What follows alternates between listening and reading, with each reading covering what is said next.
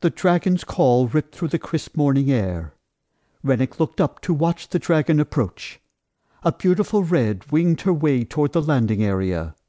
Her melodious trumpeting seemed to echo and fade across the tree-tops.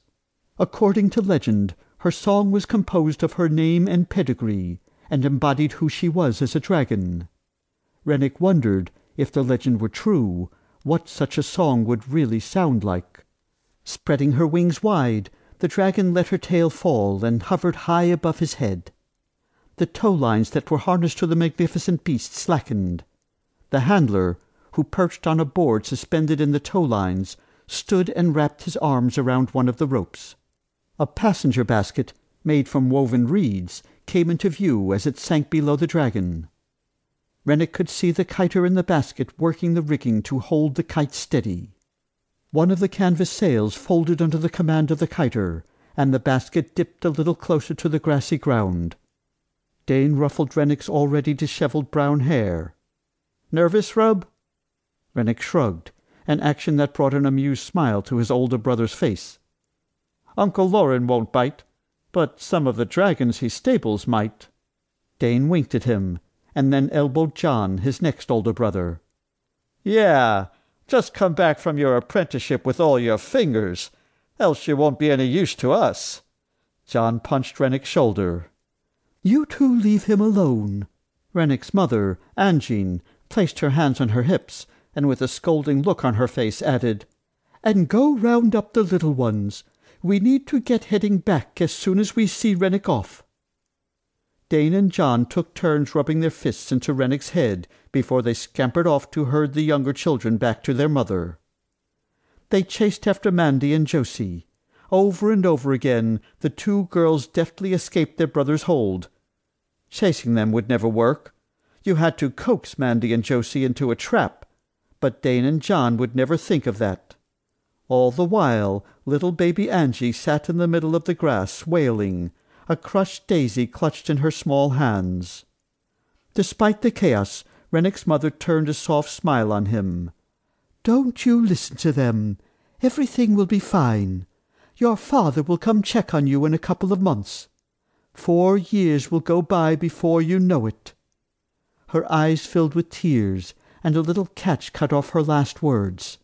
She hugged Rennick to her large form and kissed his forehead. "Take care," his mother whispered. Lifting her head, she yelled, "Mandy, get down from there!" Releasing her hold on her youngest son, his mother marched off to rescue his failing brothers. Standing alone, watching the usual family antics, Rennick felt the growing anxiety that threatened to steal his lunch as well as his ability to breathe. He would be on his own for the first time in his life. Rennick closed his eyes and recited the list of reasons why getting away from his large family would be exciting. He made it halfway through, when the tension in his stomach eased. Rennick let out a sigh of relief.